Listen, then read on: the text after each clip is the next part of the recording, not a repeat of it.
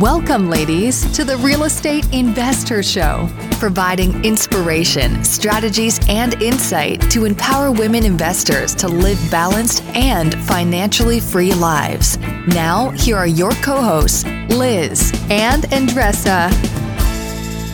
Welcome back, everyone. This is Liz. And this is Andressa. Welcome back to the Real Estate Investor Show, where our mission is to empower women to live a financially free and balanced life. We do that through minisodes, right, Andressa? We do those through full-length interviews. And we have a fantastic chat we're going to have today, Andressa, about emotional intelligence and how it is literally the number one skill you need to have as a real estate investor.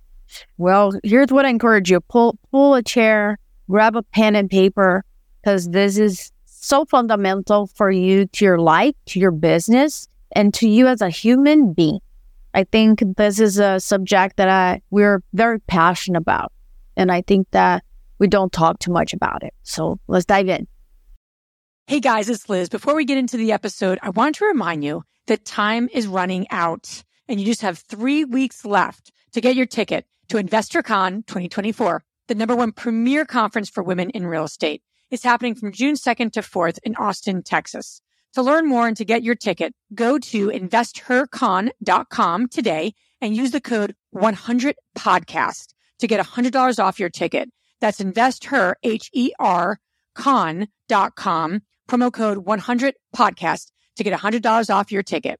You're trying to close on your next rental, so why is your insurance company dragging its feet? With long lead times and never-ending paper forms, it's no wonder it takes forever to finally get a policy. Modern investors deserve better. They deserve Steadily.com. At Steadily.com, you'll get fast, affordable landlord insurance available online 24/7 in just a few clicks. You can even get next-day coverage, which takes just minutes, by the way, to obtain. And you can do it all from your phone. Steadily was founded by landlords who created insurance products tailored to the unique needs of this industry. It's their sole focus, and that's why landlords nationwide consistently rate them 4.8 out of 5 stars. So whether you've got a single-family, short-term, or multifamily portfolio, Steadily.com can secure the best coverage at the best price to protect your properties. Discover how Steadily can save you both time and money on your rental property insurance. Visit Steadily.com for a commitment-free quote tailored to your needs today.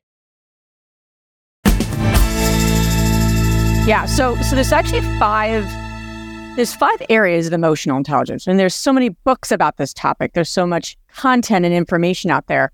You know, as they say on Dresser, right? Common sense is in common practice.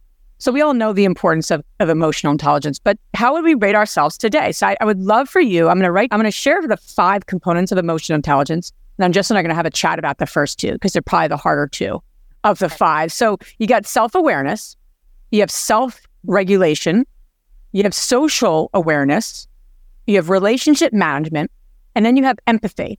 So those are the kind of like the 5 components, if you will, or the 5 sub-skills, if you will, of emotional intelligence. So think about that for yourself. How would you rate yourself? 5 being the best, 1 being could use some improvement on those 5 areas. Yeah, right now, actually, everybody's going to look at it. Yeah, right. I think that's actually great. Before we dive in, let's do that. You rate yourself on those 5 and I'll do the same. So repeat it again. Let's do it. Self-awareness, self-regulation, social awareness, relationship management, and empathy. I have questions, and we might have to do a part 2. Of course you have questions. Items here. So bottom line, right? Self-awareness is the ability to recognize and understand your own stuff, your own emotions, right? Self-regulation is about controlling your emotions and impulses. So you're not actually reacting to emotional triggers. There's more of a mindfulness, right, of that, and you're not kind of beholden to that. Social awareness is really the ability to like pick up on cues, to walk into a room and see what's happening and feel what's happening in with others, right? Mm. That's probably the best way to think of social awareness. Relationship management is, everything around communication, conflict resolution. How are you at, relationship management? If you're not even sure what that even means, you're probably not that high on that one. Empathy would be... if you are like overwhelmed, pissed off, you're really working on that. If you're building a team, this is where the thing is. Yeah. For growing, skilling, and dealing with people and larger teams that are located in different countries, states, and that's the number one skill. That's where my focus is right now. And then empathy is really being able to put yourself in other people's shoes. So as simple as that. So those are the 5. Question about empathy very quickly, though. So this is what happens with all introverts, right? We observe people's energy, and then at the end of the day, we're, whoosh, right? So my question is, I can rate myself high or low here, depending on how I interpret that, because I don't want to be empathetic to the sense that I don't protect my own space.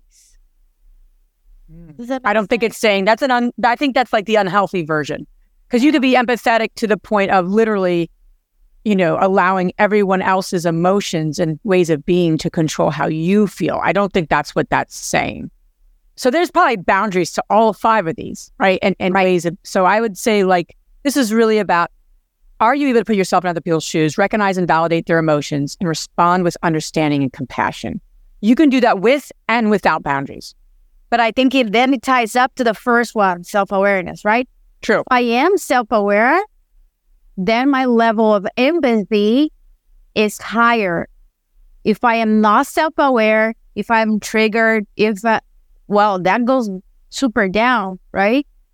What do you guys think? What's your knee-jerk? Be empathetic to others when you're triggered and pissed off? No. I have a hard time thinking about that. What's your lowest one? Because this is probably, what's your lowest one?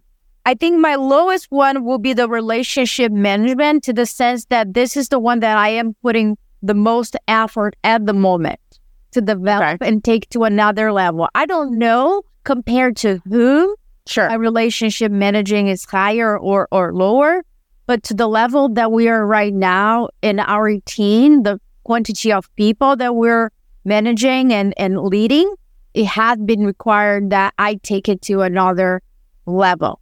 So that's where I am my focus is on this. And I think that I worked on the other items, but mine, I will say that. Yeah, I'm not going to lie. I gave myself a few 5s. I gave myself... I love confident women. I did. I think I gave myself 5 for social awareness. I think I'm very good with that. I'm not going to list all of them, but I think I actually gave myself a 3 for self-regulation. I think for me, I don't think I'm off the charts on like emotions where I get, because this is about regulating your emotions and impulses. For me, why I put that is I'm continually getting more mindful of what's coming up for me. And sometimes I just pound things through, meaning no matter what I'm feeling, what I'm doing, I can say yes, or I can just, put a smile on my face when internally I'm just like effing pissed about something. Mm-hmm. So I think that for me is a growth area. I don't think I have a problem like where I'm impulsively like yelling at people. No, but it's the other way for me where I'll do it internally. It's an internal abuse for myself. And it really, I beat myself up. So it's more my relationship with myself, I think, for self. But I think that is what self-regulation is. So anyway, that's why I put it 3. So I want to talk about this self-regulation because I think my mission in the world, it's for me, for everybody that I'm around, and my son. And I bought him years ago this thing that called Time In, where if he's triggered, is like throwing a tantrum or something, whatever that is, he has a place to go to, quote unquote, calm down his emotion. Yeah, it's the language that we have been using. And I gave him privacy to go there, calm down his emotions. So what we're teaching here, it's self-regulation, meaning I am triggered, something that I am like really pissed off about, my default. Now I'm aware of that I am triggered, right? The worst thing is when you're triggered and you're not even aware of it. Correct. And testing, how do I regulate myself? How do you regulate yourself, Liz, when that happened? How do you calm down the conversation inside your own head, in your case? Yeah, and I need to get it out of my head because I can swirl around in my head. So I have I can spend a lot of time in my head. So it's really important that I get it out of my head. So for me, I think as I've evolved, right, most triggers or most of the time we can self-regulate when we're aware of what's going on in our bodies. So for me, my heart will race. For me, I get a pit in my stomach. If I'm really in my body, if you will, or really aware of my body and not in my head, then I'll know very quickly, oh, something's off here. Because usually my heart races very quickly if I feel triggered. Or like I said, a pit in my stomach. So what do you do next? What I think I've done next, and again, this is an evolving process for me, to be honest. I think the goal is not to not be triggered, but that it lessens its impact and you move through it faster. I think that's the goal. That's the intent, right? Not so triggered? No. I don't think not to be triggered is necessarily something that I'm after. I think the key is like the impact of the trigger, right? The heart maybe is not beating anymore. Like, oh, that's funny. That kind of used to trigger me like on a 9, but now it's like a 3 trigger. Okay, move on. No big deal. So you're moving through things a little faster. For me, the next... But let me ask you a question. Do you do something? Or do you just sit on it? Do you go outside? Do you go for a run? Do you sweat it out? Do you do anything? Or you are cautious in saying... I think the breath is really probably the one thing I've done. Kind of breath work, if you will, or just some deep breaths. Just to kind of relax and get into a different mindset. Because it does bring, like, remember, the more we breathe, it brings oxygen to our brain, right? So as simple as that is, it's actually very impactful. And it changes your state and it regulates my body. So I need to do something that regulates, like, the feeling of intensity that's gone up, right? I can feel it in my body. What do you do? I need to get out of the environment. So I need to literally bypass my own brain, right? Yeah. So I really need to insert different thoughts, different images, different people. So I need to get out. I need to either go take sit down on the sun, having a coffee, and unplug from so important from things, and slow things down and really shove good things in front, like in my brain, either a podcast or something. The point that I came to a conclusion when I'm triggered, and then I have a self-talk to myself, as if like there's a flame, right? And I say to myself, think that this is a candle, and if you let it burn, it will go down. So I cannot control that flame many times. It's just a matter of, I promise you, the next half an hour, it will be less intense. And then it goes. But I think that for me, I cannot make a decision when I am like that. I cannot have a healthy conversation when I'm that. I usually use this expression that my brain is kidnapped, so I'm not even there. So it's really a disservice to have any sort of conversation with anybody. So I need to protect and hold myself and other people too when I do that. I think that the work that I have done, it went from not being aware that was happening to being aware after it happened to now being aware when it's happening. So I can stop the roller coaster going up. I love that. It makes a lot of sense. I think the overarching piece to all this, or like the tool, you and I have talked a lot about, which gets me to my last point here is your cup full? Meaning, to really be emotionally intelligent and to work on this on a daily basis. I don't think you can do it if your cup is like a 3 out of 10. If you're not taking care of your mind, you're not taking care of your soul, you're not taking care of your body. I don't know the research, and we will find the research, but there's got to be research in alignment with that and emotional intelligence. It just has to be. So the next question would be, how do you ensure your cup is full? What does that look like for you? Meaning, are you taking time to go outside once a day? Are you moving your body? Are you doing things that are just positive for you, joyful for you, happy for you? Whatever that means, right? I know when I work out, like, my cup is automatically going to start on a 5. Then if I pray and meditate, now we're going to go on to 7. And then if I, play with Bailey a little bit in the morning or do something kind of like that, I'm going to go on an 8. So I'm starting on an 8 versus a 3 or a 2. Now I'm not my emotional intelligence, right? And my self-regulation is not even going to be there. What's that look like for you, Andressa? I think for me, when I have very intense days and I can feel it, I need to do some sort of work or activity that brings me back joy, that I really enjoy doing it. And that could be at work, right? And that might sound so crazy to a lot of people, but like developing projects and the structure of it, this is my jam. This is what I really like it, right? Mapping things out. So I need to sprinkle that in order for me to gain energy. So for you that are listening, that brought your chair and joined us on this conversation, jot that down. Yeah. What is it that it will be a little sprinkle of joy in your day? What is this activity that will be like now I'm full, right? And that, it can be work, it can be spending time with your family, or it might be not spending time with your family and spending more time with yourself in a massage place or whatever that might be, right? No judgment here, either or.